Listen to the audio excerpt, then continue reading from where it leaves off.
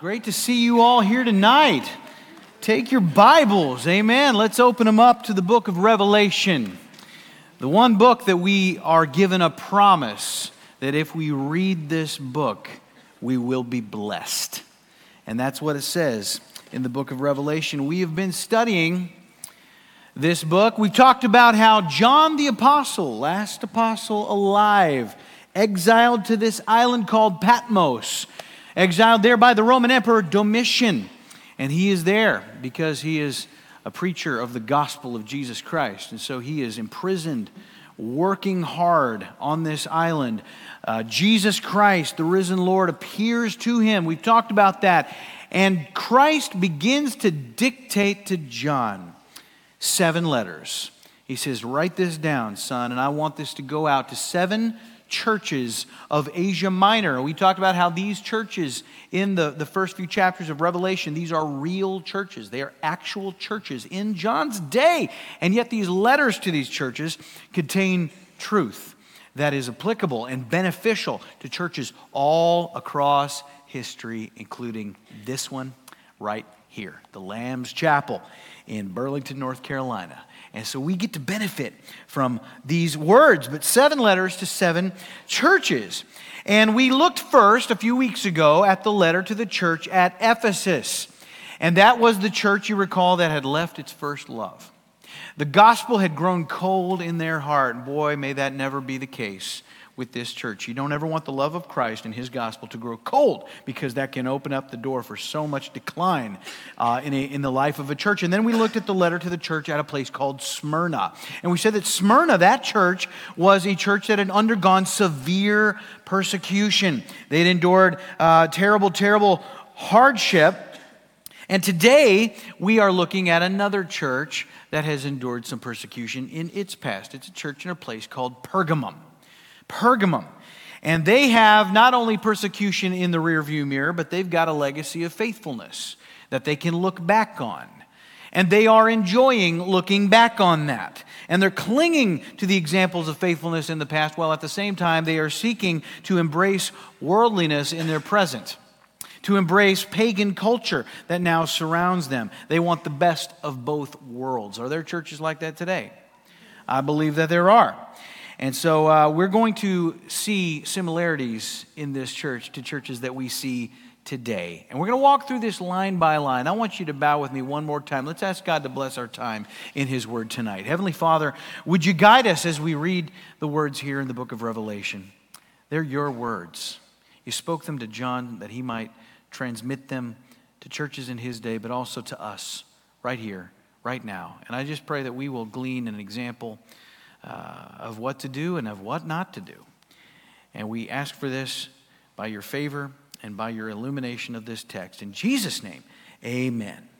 All right, we're going to start, as we do often with these letters, by looking at the introduction here. And in this introduction, we're going to see in your notes the Lord's character. We're going to see his character represented. Now, whenever you get an official letter in the mail, the first thing that you look at, what? What is it? You just tear it open and start reading it? You want to know who it's from. Who sent me this letter? By what authority are they saying these things to me, especially if it's a bill? You want to know who the heck is sending this to me. And so in these letters, Christ is establishing from the get-go his character, his authority, and he in each letter establishes a different aspect of his character with relevance to the particular church that he's writing to. And you may remember with Ephesus, he started off and he introduced himself as the one who holds the 7 stars in his hand. To the letter of the church at Smyrna, he said, I am the Alpha, the Omega, the first and the last, the one who died and rose again. And that had special significance for that church because they were, many of them, losing their lives. So to get a letter from one who died and rose again, well, that meant a whole lot. And here we're going to see how he addresses this letter, how he introduces himself. Look at verse 12. It says, and to the angel. And we've pointed out that's referring to the messenger of the church, which is the pastor. To the pastor of the church in Pergamum, write the words of him who has the sharp, two-edged sword. A two-edged sword. This is the shortest description of Jesus in the book of Revelation. We're going to see this sword, this double-edged sword, later on in Revelation 19:15, when it says this, "From his mouth comes a sharp sword with which to strike down the nations, and he will rule them with a rod of iron." And so what this says of Christ in this introduction, in your notes, is that Christ is a righteous judge. He's a righteous judge. In the Roman Empire, the sword was the symbol of might and of power. And in Pergamum, you had the Roman proconsul. He lived right there in the city. And his symbol that was known throughout that city was a sword. And so the mention of this sword right here is really just a reminder to this church who is really in charge. He's saying, you need not fear Rome. You need to fear me. They are nothing to be afraid of. I am the one who has authority. I am the one who is coming to judge. I am coming again, and I have a sword. That's not why he came the first time. When Christ came the first time, he did not come to make war. He did not come to judge. He came in peace. But the second time, he's bringing a sword. Second time, he's bringing a sword. We got to remember that about Christ. A lot of us gloss that over when we think about Jesus, that he is a judge. We gloss that over, that he is someone who is coming to take authority and to judge and to bring a sword and to do battle.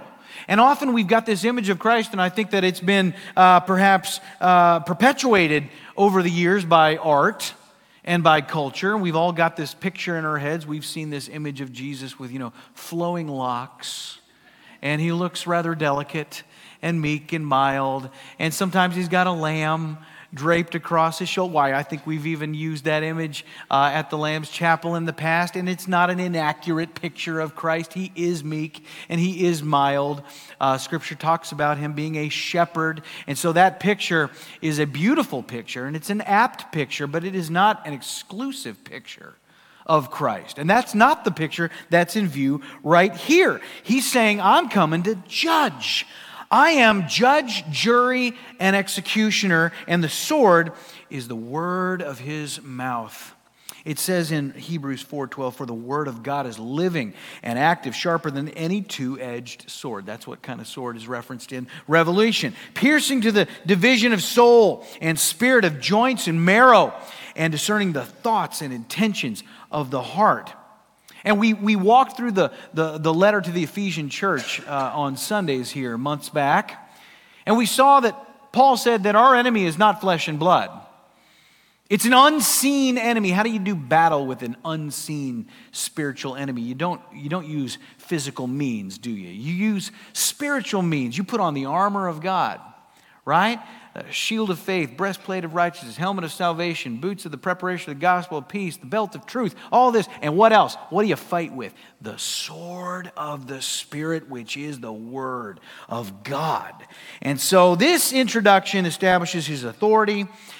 And then per the pattern of all his letters, he moves forward from that introduction and he begins to diagnose the situation. And in your notes, we're going to see this church's circumstances. They have a situation going on here. He says in verse 13, "I know where you dwell, where Satan's throne is." Very interesting line right there. I know where you dwell. I would underline, I know. Is there anything, you guys believe that our God, that Jesus Christ knows everything? You believe that? Is there anything he does not know? No, we pray and we tell him things, but do we tell him things because he doesn't know? No, we tell him things because it's good for us to know that he knows. And so he is omniscient, and he says, I know where you dwell, where Satan's throne is. And that line, where Satan's throne is, that makes me think of where I used to live in California, and not because it was all evil. I lived in Modesto, wonderful place, wonderful people, but man, in the summertime, it was hotter than you know where. You're like, it's hot here, Pastor Scott. Listen, I know it's humid and all that, but we would have 10 days in a row of triple-digit weather in Modesto. I'm just telling you, man, you can hear the sun. It's like, you're like, are we supposed to be here? Should I be smelling sizzling? Is that appropriate? I don't know. But he says, I know where you live, you Pergamene church. You live where Satan's throne is. What does that mean? Well, it's a reference to this being a very dark place. This is a dark place. From Pergamum, paganism, idolatry, heathenism, it would flow from there to all of Asia. Last week we talked about Smyrna. They had Caesar worship that was prominent in Smyrna. That was a dictate of the Roman Empire, that once a year you had to burn incense. You had to make a sacrifice to Caesar and thereby proclaim him to be God. And so that was the case in Pergamum as well, but that's not all. In addition to that, in Pergamum, there was a temple there that was dedicated to a god, small g, a god of the Roman pantheon named Asclepius. Asclepius, okay? And he was known as the god of healing. And all the statues and images of Asclepius depicts this guy with a staff, and entwined around that staff was a snake, a serpent. And so he was a deity associated with snakes and healing. And so in John's day, what you would do if you were of the Greek pagan world and you were sick, you had some health problems, you would come to Pergamum. It was a destination for healing. It was the Mayo Clinic of its day. And you would go to that temple of Asclepius and you would lie down on the floor at night. And supposedly they would unleash all of these serpents into the temple on the floor there, and they would slither all over your body and crawl over you, and you would be healed. And probably what would happen is you'd get freaked out and you'd sprint out of there and feel rejuvenated, you know. And people would go, oh, he's feeling better. He's been healed, you know. But the coiled snake was the symbol of this temple and this god, Asclepius, the god of healing. And you know, to this day, the coiled snake remains a symbol of healing. You ever seen this image right here that we have on the screen? Take a look. That look familiar? You see that, right? You see it on doctor's cards and on insurance literature and such. And Asclepius, that comes from Asclepius. That staff with the snakes around it, that's called the rod of Asclepius. That's what it's called. You can look it up. And the word scalpel comes from Asclepius, has to do with medicine and healing. And possibly this whole thing, you could take Mr. Snake down now, but possibly this whole thing came from a corruption of the Old Testament story. Back in Numbers, Moses, and he was leading the Israelites through the wilderness, and you recall there was an episode where they were being attacked by venomous snakes. And so Moses had fashioned this bronze serpent that he attached to a pole, and he would raise that pole up, and anyone who looked upon that elevated serpent would be healed of their snake bites. And so this could be a corruption of that instance. And you even see a correlation to Christ with regard to that story in the New Testament. In John, I think it's John chapter 3, Jesus says, you know, and as Moses lifted up the snake in the wilderness, the serpent in the wilderness, so must the Son of Man be lifted up. And he was talking about being raised up on the cross, being crucified. And so we know as Christians that when you look upon Christ and his sacrifice and what he did, and you trust it and you receive it by faith, what happens? You are healed. By his stripes we are healed. Raised up, just like Moses in the wilderness, here Christ represents healing. And the pagan world, what this shows us is that the pagan world has always sought to corrupt the things of God. And they worshiped many false deities in Pergamum, not the least of which was the greatest god in the Greek pantheon, the god Zeus. And there was, on a ledge jutting out from the Acropolis there at Pergamum, there was this magnificent altar of Zeus. And it was the most famous altar in the whole world. It was just this massive structure. It was 100 feet square. It was 40 feet tall. And around the base of this altar, there was this it was the most impressive example of sculpture of the ancient world at that time. And it was this bas relief depicting the battle between the Greek gods and the Titans. And it's just this magnificent thing. And here's a little story about that altar. In the 1800s, German archaeologists traveled to Pergamum, and they began to excavate the Acropolis there at Pergamum, and they uncovered this altar. And they actually transported the altar of Zeus to Germany And did you know that today in Germany, at a place called the Pergamon Museum, you can see the altar of Zeus? And here is a picture of the altar of Zeus. That's what it looks like right there. And I want you to notice something as you look at that picture. I want you to notice it looks a little bit like a throne. You can almost see a big old dude just sitting right there with his arms on those outcroppings there. And what does Jesus say? He says, I know where you dwell, where Satan's throne is. And many scholars believe that Christ was in fact referring to the most famous altar in history, this altar of Zeus. And he's calling this thing Satan's throne. And I think that that is significant because, if you're not worshiping Christ, who are you worshiping? If you're worshiping any other god, my friends, you are worshiping Satan himself. He is the one who demands worship. It's what he has always wanted. He desires, he craves worship. And he has deceived this entire city. They think they're worshiping Caesar. They think they're worshiping Asclepius. They think they're worshiping Zeus. They are worshiping Satan. Now, I want to tell you something about that altar, that picture that I showed you. There was a man who attended the opening day of the Pergamon Museum there in Berlin. And it was a guy by the name of Albert Speer. And Albert Speer happened to be the official architect for the Nazi Party. It opened in the 1930s. And so he went to that opening, and he had been tasked with designing the rally grounds at Nuremberg. And so specifically, he was to design a special podium from which Adolf Hitler would spew his propaganda. And so he walks into this museum and he looks at the altar of Zeus. He says, that's it. That's the look. That's the design.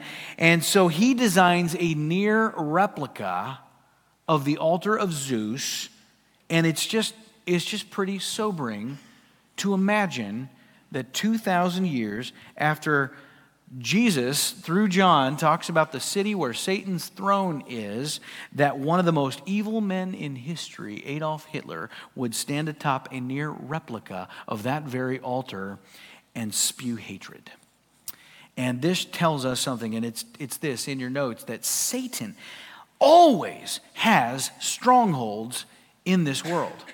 He always has a stronghold in this world. Pergamum was just such a stronghold. You might ask somebody, where does Satan dwell? And they might say, hell. And we've talked about this before, that people just think that Satan's just hanging out down in hell. That's where his crib is. That's his hangout. He likes it down there. Listen, he does not want to be in hell any more than you or I would want to be in hell. Hell was created for him, but it was a place of punishment. It's a place of torment. So demons don't want to be there. Satan doesn't want to be there. And so where is he now? He's on the earth. When he was kicked out of heaven, he did not go down to hell and just hang out. He didn't want to be there. He came to the earth.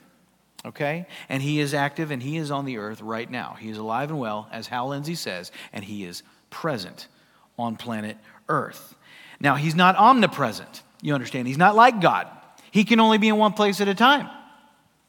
And it may well be that in John's day, his primary base of operations was in the city right here, the city called Pergamum. And so from there, wherever Satan is, that is the place from which he will oversee all of his demonic forces. And Scripture gives us insight as to the rank and the file and the organization of demonic power. We looked at that a little bit when we studied Ephesians. And we know that there are demonic outposts all over the world where Satan's minions are at work. And it just seems like we see that play out every week. We know that Satan's forces are busy. Is that easy to tell when you watch the news and you see the things that men do to one another? You see the loss of life. You see the brutality. You see the scheming, the conniving, the wickedness of man. Our enemy is real and he is at work and he wants us to be in total derision. And this, I believe, Pergamum was a seat of power in John's day. And I think that his seat of power may have changed over the centuries. I'm sure that it has. I don't think he's probably operating from Pergamum anymore, as it's just old ruins at this point. But it may well have been that in the 1930s, his seat of power was, in fact, in Berlin. He may have been where Satan's throne, the altar of Zeus, relocated to. That seems to make sense with Nazism in vogue at that time. After that, He probably moved around from place to place. Where is he today? I have no idea. I don't know where he's operating from. Could be anywhere. Maybe you've got a few ideas, but Pergamum certainly was a dark, dark place. And the Lord's going to go on here, and he will recognize in this dark place some circumstances. He's going to recognize that in the middle of that, there is at least something to commend this church for. There's some good news. There's some praise in order. And so we're going to look now at the Lord's commendation. And he says in verse 13, "Yet you hold fast to my name, and you did not deny my faith, even in the days of Antipas, my faithful witness, who was killed among you where Satan dwells." You see, even in a place as dark as Pergamum, there are some faithful people.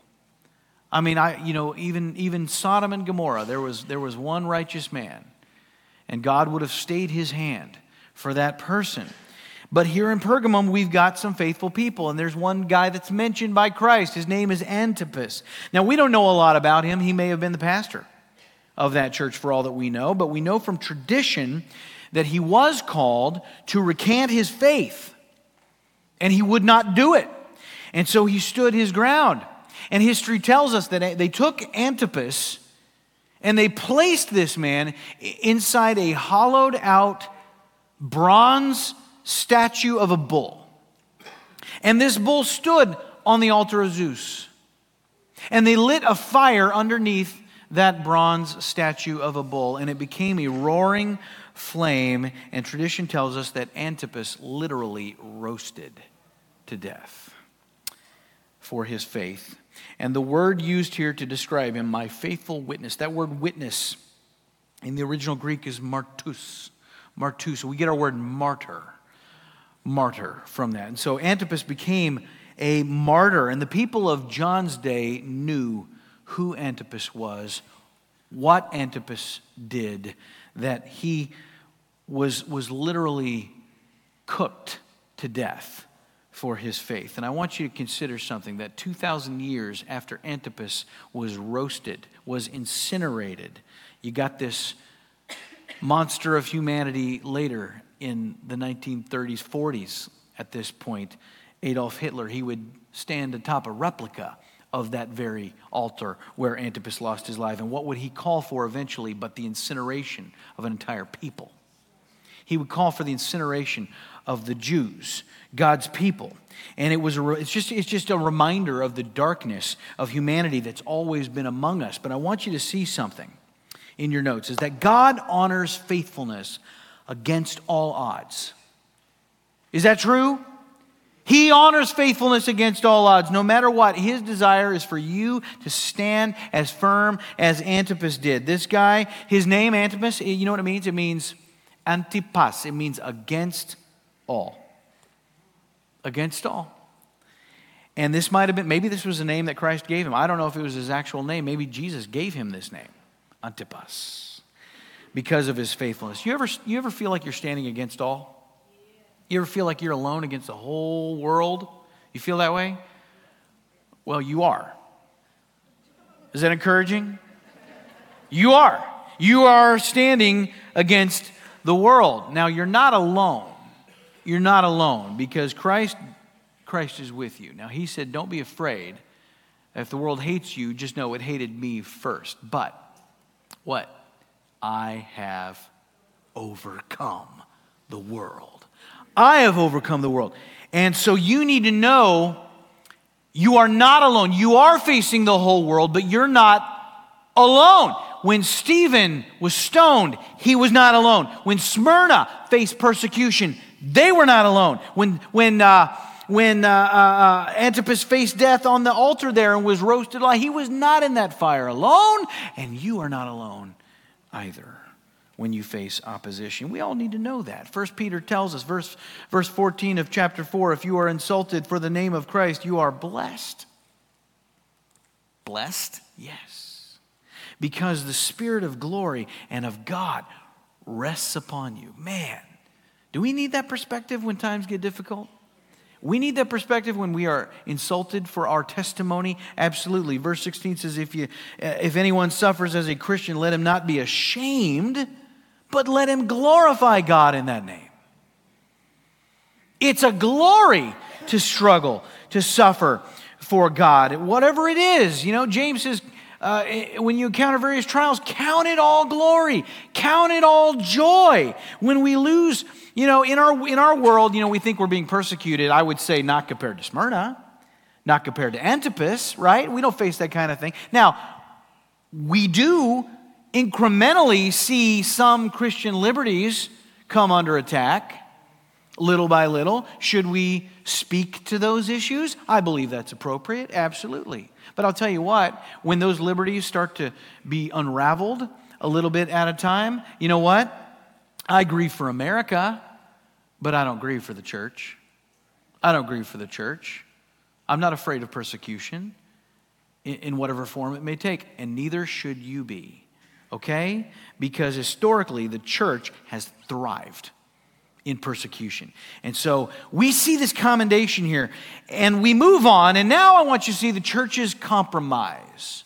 They've been commended, and now Jesus is going to get down to the nitty-gritty because the Pergamene church has gotten into a little bit of trouble. Here's what's happening. We know there's been persecution going on. It's not working. It's never worked. Persecution has never, ever worked in the history of the church. It always grows. It always thrives. Satan tries to crush it, tries to squash it. It doesn't work. He tries to stomp it out. The flame of the church, the sparks just fly out to the side and ignite new flame. And so persecution does not work. And so he says, I'm not going to come. He changes his strategy. I'm not going to come as a roaring lion at this church. I'm going to come as a deceiving serpent. I'm going to get sneaky.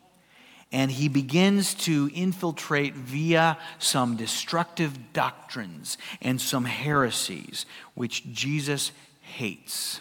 And in verse 14, the Lord says, but I have a few things against you.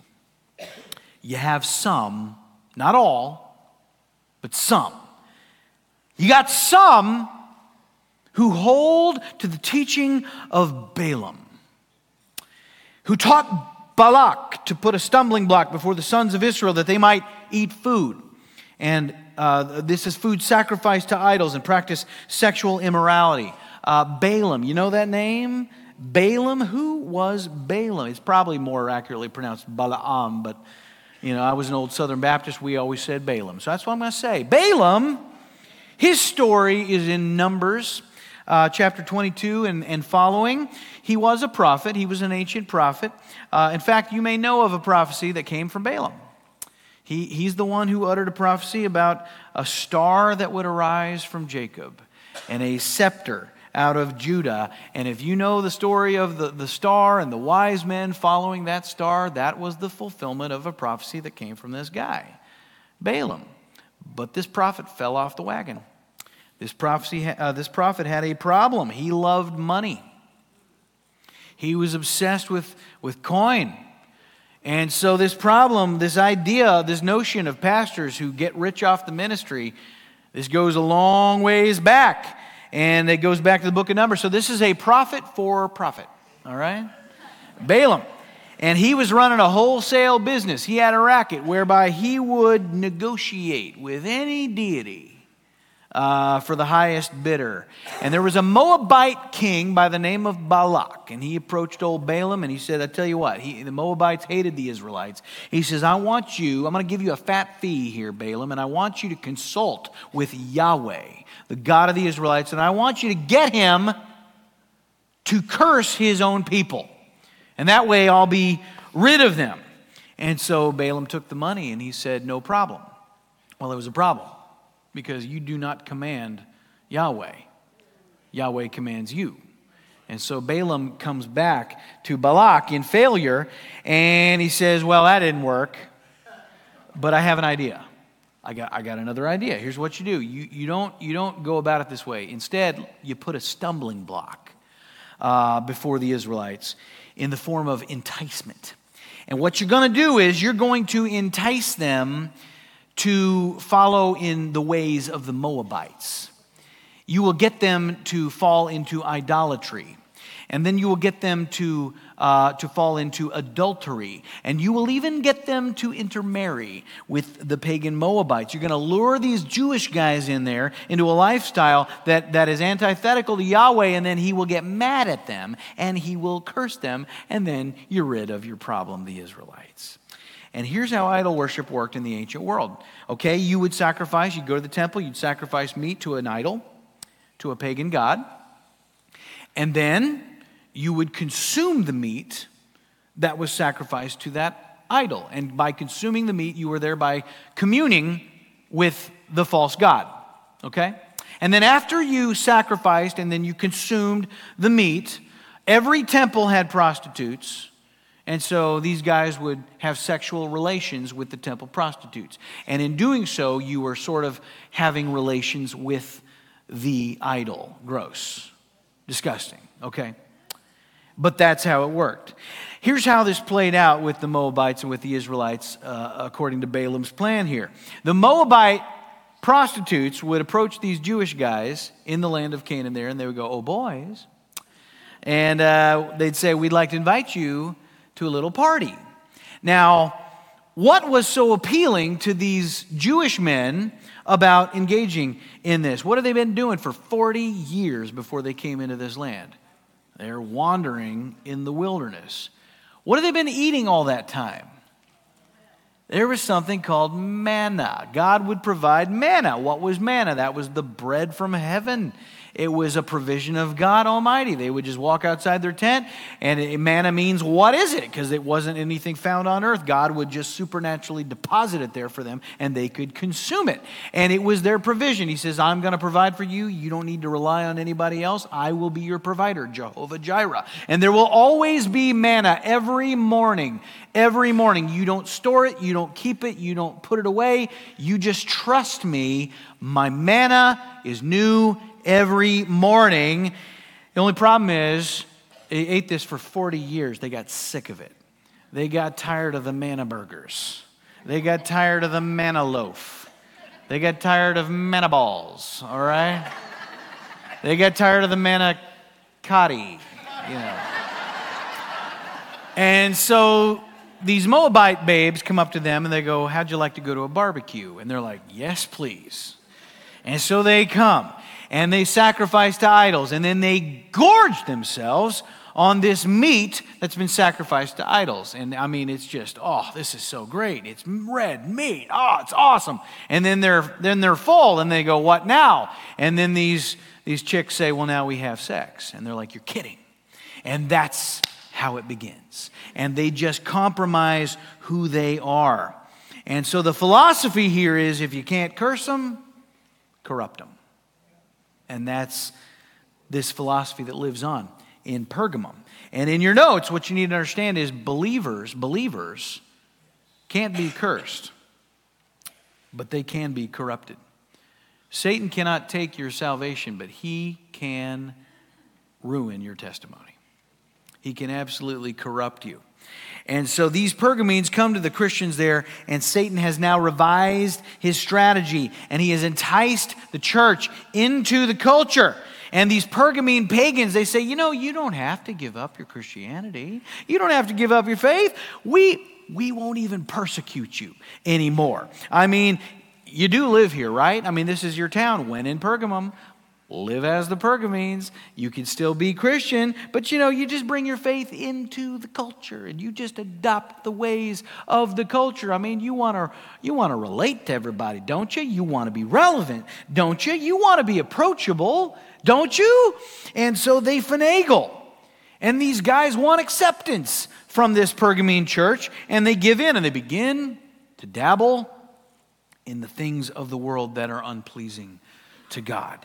And Satan knows, I can't have their soul, but I can steal their joy, I can ruin their reputation, their testimony, I can render them ineffective for the kingdom. And that's happening all over the place in the church today. And Jesus says in verse 15, also you have some who hold to the teaching of the Nicolaitans. Now that should sound familiar to you. We've heard of the Nicolaitans. We talked about them in the letter to the church at Ephesus. And Christ is already on record saying this is a teaching that he hates.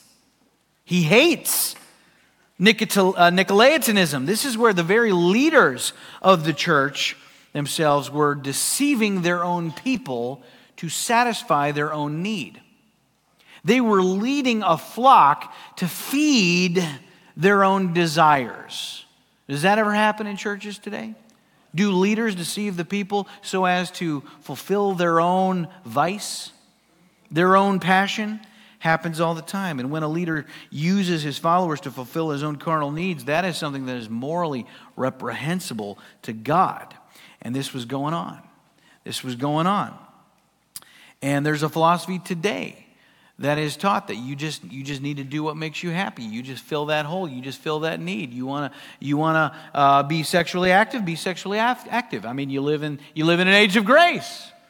We're not under the law. Just do whatever you want. God has forgiven you. Times have changed. We're not old fogies. We're not stuck in the mud. You want to sleep around. Sleep around. You want to be gay. Be gay. You want to pursue some new identity. Do it. God wants you to be happy. Why wouldn't God want you to be happy? God wants you to be you. Is that true? Does God want me to be who I am? Listen to me. God wants you to be who he says you are. Not who you say you are. Not who the world says you are. So you are forgiven, but listen in your notes. Salvation is not a license to sin. Salvation is not a license to sin. What does Paul say in Romans 6? What shall we say then? Are we to continue in sin that grace may abound? By no means. He says, how can we who died to sin still live in it? Boy, isn't that true? Did God deliver you from sin? And yet when you go back to it, how pointless is that? It's like Lazarus. He comes out of the grave. What's the first thing Christ said? Loose him and let him go. Get those grave clothes off of him now. Why? Because he's not dead anymore. How much sense would it have made for Lazarus 4 days after he was raised from the dead to wander back in there and find those old stinky, rotting grave clothes and just wrap himself back up again? And yet that is exactly what we do every time we give into sin. We've been delivered from it. We're not dead anymore. Don't act like a dead person. Be alive. And so now in your notes, you're going to see the Lord's command. And in verse 16, he says, therefore repent. This is the command of the Lord. Repent. If not, I will come to you soon and war against them with the sword of my mouth. You know what Pergamum means? Pergamum, the name Pergamum, it means married. It means married. And here you've got a church, the bride of Christ. They are married to Jesus. But at the same time, they act like they're married to the world. They're in a spiritually polygamous relationship. And it's a violation, and it's wrong. And if these churches, which I believe that they do represent eras in history, Ephesus, that's the early church, obviously, the church that we read about in the book of Acts, Smyrna, I believe represents the first few centuries of the church when there was heavy persecution at the hands of Rome. And I believe that this church right here, Pergamum, represents an era where the church became diluted through compromise. How did we go from the early church, the apostolic church that we read about in the days of Paul, to a church that is persecuted and purified, to now a church that's just compromised? How did we get there? Well, if persecution, as in the case of Smyrna, was historically the best thing that could happen to a church, and I believe that it was, because it purified the church, brought them closer to Christ, thinned the ranks perhaps, but then they grew in their maturity, and then they multiplied and they thrived. They did that for 2 centuries, and after 2 centuries, Rome looks at this thing and says, we cannot put out this fire. We've tried, but it just keeps growing. And they decide, if you can't beat them, join them. Because you see what had happened over 2 centuries of the church's growth. It was Rome that deteriorated. Split into 2 factions. You got Rome on one side, and then you got another capital of the empire called Byzantium. And over here you got a guy named Constantine. And over here you got another emperor, kind of a co-emperor named Maxentius. And so they decide we're going to go to war to decide who owns it all, the whole empire. And so Constantine went to war, and there was a battle called the Battle of Milvian Bridge. And the story goes that the night before that battle, old Constantine had a vision. That his eyes were directed to the heavens, and he looked up in the sky, and he sees a giant cross. And he hears the voice of God. That's what the story says. And the voice said, "In this sign, conquer." Wasn't that nice of God to give Constantine a little boost of confidence before he goes into battle? Was it God? What happened? Well, he wins the battle. He defeats Maxentius, you see. And after that battle, Constantine decides that he is going to follow the sign of the cross, and he issues the Edict of Milan, a.k.a. the Edict of Toleration. And basically this said no more persecution of the church. No more persecution of Christianity. In fact, everybody is going to be mandated to become a Christian under threat of death. Is that good evangelism right there? You follow Christ or die. That doesn't work. That does not work. Nobody follows Christ that way. Nobody becomes an authentic follower of Jesus that way. What happened here is because he just issued that mandate, all the pagans continued their practices. They just slapped a Christian label on it. And overnight, pagan priests became Christian priests. And overnight, pagan temples became Christian churches. And overnight, all those statues, those idols of Jupiter and Dionysius and Athena, they just put new name tags on them. And they became Peter, Paul, and Mary. And incidentally, that's how we got crappy folk music.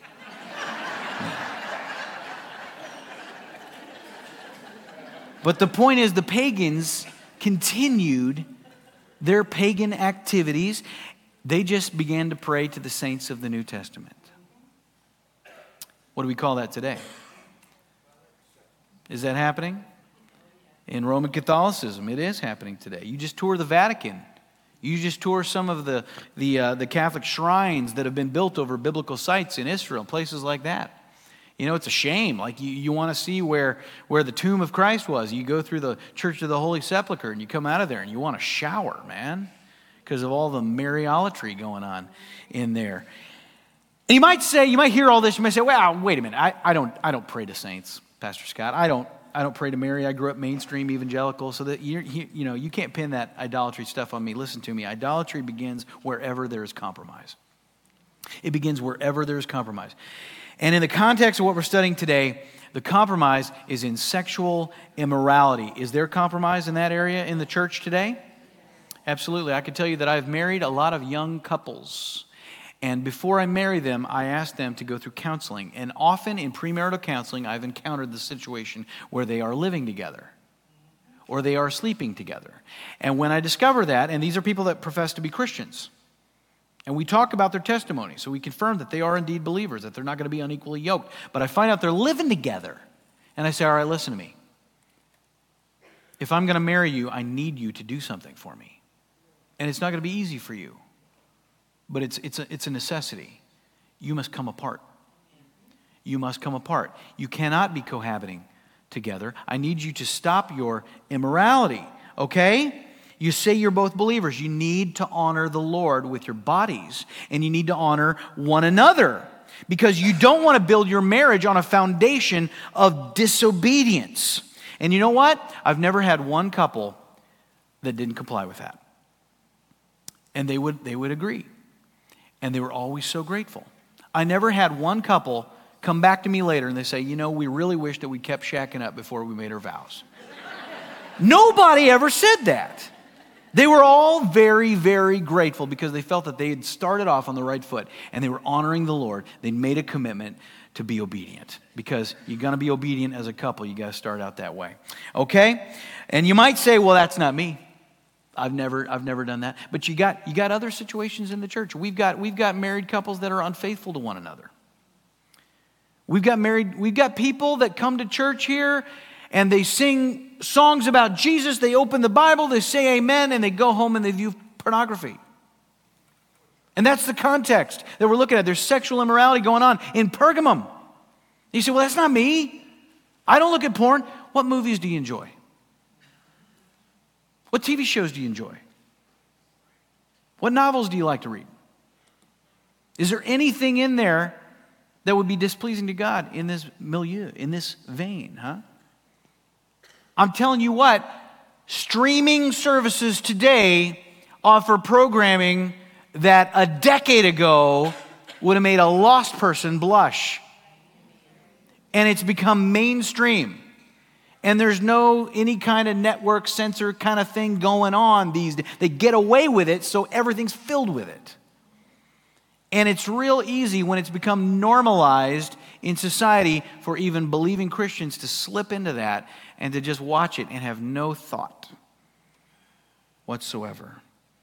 And so we need to be careful about that.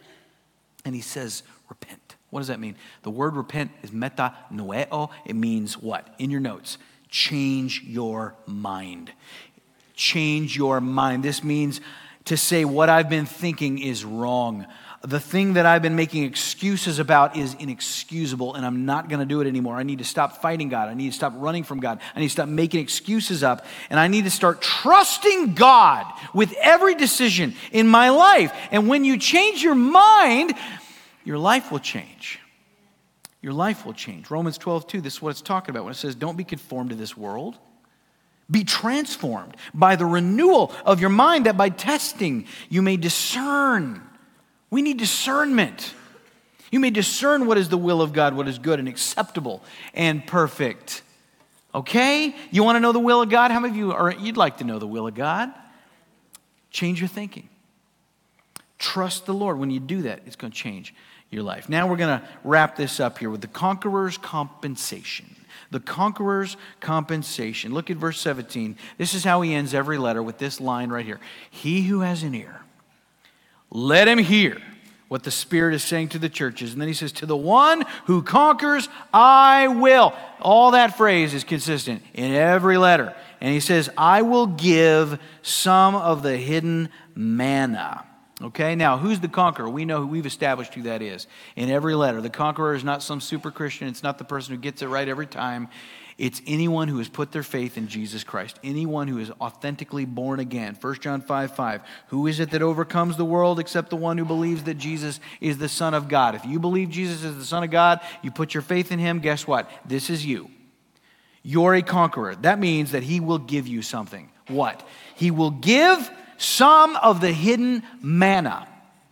What in the world is that? In your notes, the hidden manna is provision from Christ. It's provision from. We've talked about manna already tonight, haven't we? The Israelites got manna when they were wandering in the wilderness. Jesus said, or the Lord said, Yahweh said, I will provide for you. You don't need to worry about what where your sustenance is going to come from. You just wake up every morning. Manna will be waiting for you. It's new every morning. Well, you're a Christian. Guess what? What does it say about Jesus? His mercies are new every morning. Every morning. You know what that means? You rely on him. He will satisfy you every day. When you rise from your bed, you don't need to be sustained or satisfied by anything that the world has to offer. You don't need to give in to carnal desires. You don't need to give in to the temptations of the world. You have enough. And in your notes, when times are tough, he is enough. Satan tempted Christ in the wilderness. He said, you hungry? Looking awfully hungry right there, Lord. He didn't call him Lord. You looking hungry, Jesus?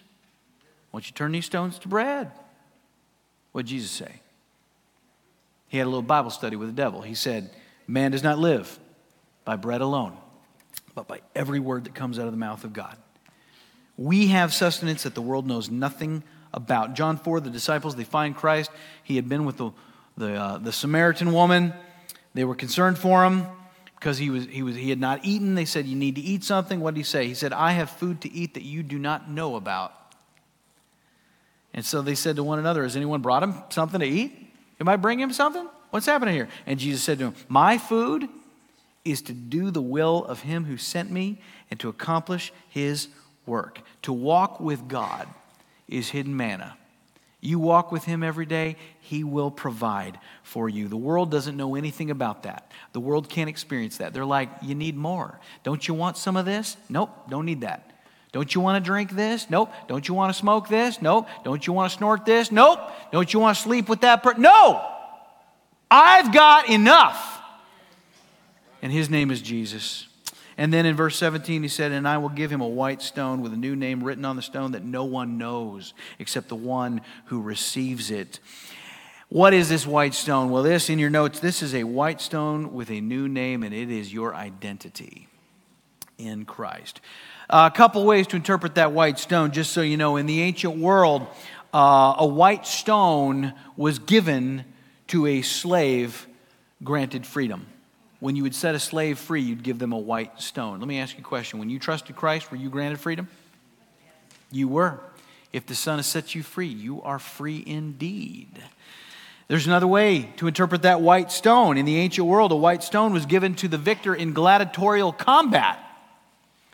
All right? So if you're Maximus and you come off of that arena floor and you're the victor, they would give you a white stone, and the white stone would grant you access to all the games at the Colosseum. Let me ask you, when you trusted Christ, were you granted access? You were. You were granted access to Jesus Christ, which means you got access to heaven. Because he is the door, he is the way, he is the truth, he is the life. But I think that the most interesting thing about this new name is, about this stone rather, is the new name written on it. Because that, my friends, is your identity. It's got a name, and it's a new name. It's not the old name that you had. Your old name is not written on the stone. You got a new one. Everywhere in Scripture, God is renaming people left and right. Gideon, I'm going to call you Jerubbaal. Abram, I'm going to call you Abraham. Sarah, I'm going to call you Sarai. I'm going to call you Sarah. Peter, you were once Simon, now you are Petros. All right? Let's not forget this one. Saul, now you are Paul. Saul meant prayed for. Paul means little one. You are mine. You're my little one. You are my own child. Your old name was sinner. Now you're a son. You're a daughter. You belong to a most high God. This is a new identity. Ephesians 4:22, put off your old self, which belongs to your former manner of life, and is corrupt through deceitful desires, and to be renewed in the spirit of your minds, and to put on the new self, created after the likeness of God in true righteousness and holiness. Are you a new creation in Christ? Live like it. Don't live according to the old identity. You know that old story about the baby elephant, right? Go ahead. I got permission. Good, okay. She said I could tell you. All right. Well, there's an old story about the baby elephant at the circus. And when that was just a little bitty elephant, they would keep it in place with a little flimsy rope, and they would tie it to a stake in the ground. They'd hammer that stake down. That little elephant couldn't move, couldn't stray, couldn't wander off. As that elephant grew in might and power into a large, formidable beast. You know how they kept that mighty beast in place? With the same old flimsy rope and the same little stake. And with one kick, he could have dislodged that and been free. And yet, he stayed there. And Christians today forget who they are. They forget what the Lord has made them. And they remain in bondage needlessly. Even though they've been set free. Even though they're a new creation. Even though they are alive. They act as though they're dead. In chains of sin. But if we understand who we are. You know, he says that we know the condition of our own soul. We've got a new name here. The one who receives it knows, he says. The one who receives it knows. Because it says that we know, that means that we can dispense with any notion that says, I can't have assurance about my salvation. I just don't know for sure if I'm really saved. Listen to me. If you've put your trust in Jesus Christ, you can know that you know that you know that you belong to him. Be at peace. Rest in that, but walk in that. You're a conqueror, not a compromiser. So let's be conquerors together. Amen? All right, let's pray. Heavenly Father, I ask your blessing upon these conquerors in this room tonight, God. We don't want to compromise. We don't want to waffle. We want to live for you. We want to be strong. We want to be who you've called us to be. Let's not follow the example of the Pergamene church, God. Let's be victors. Let's be overcomers. Grant it, Lord. Give us the knowledge and the power to live that out every day. We pray this in Jesus' name. Amen. Amen.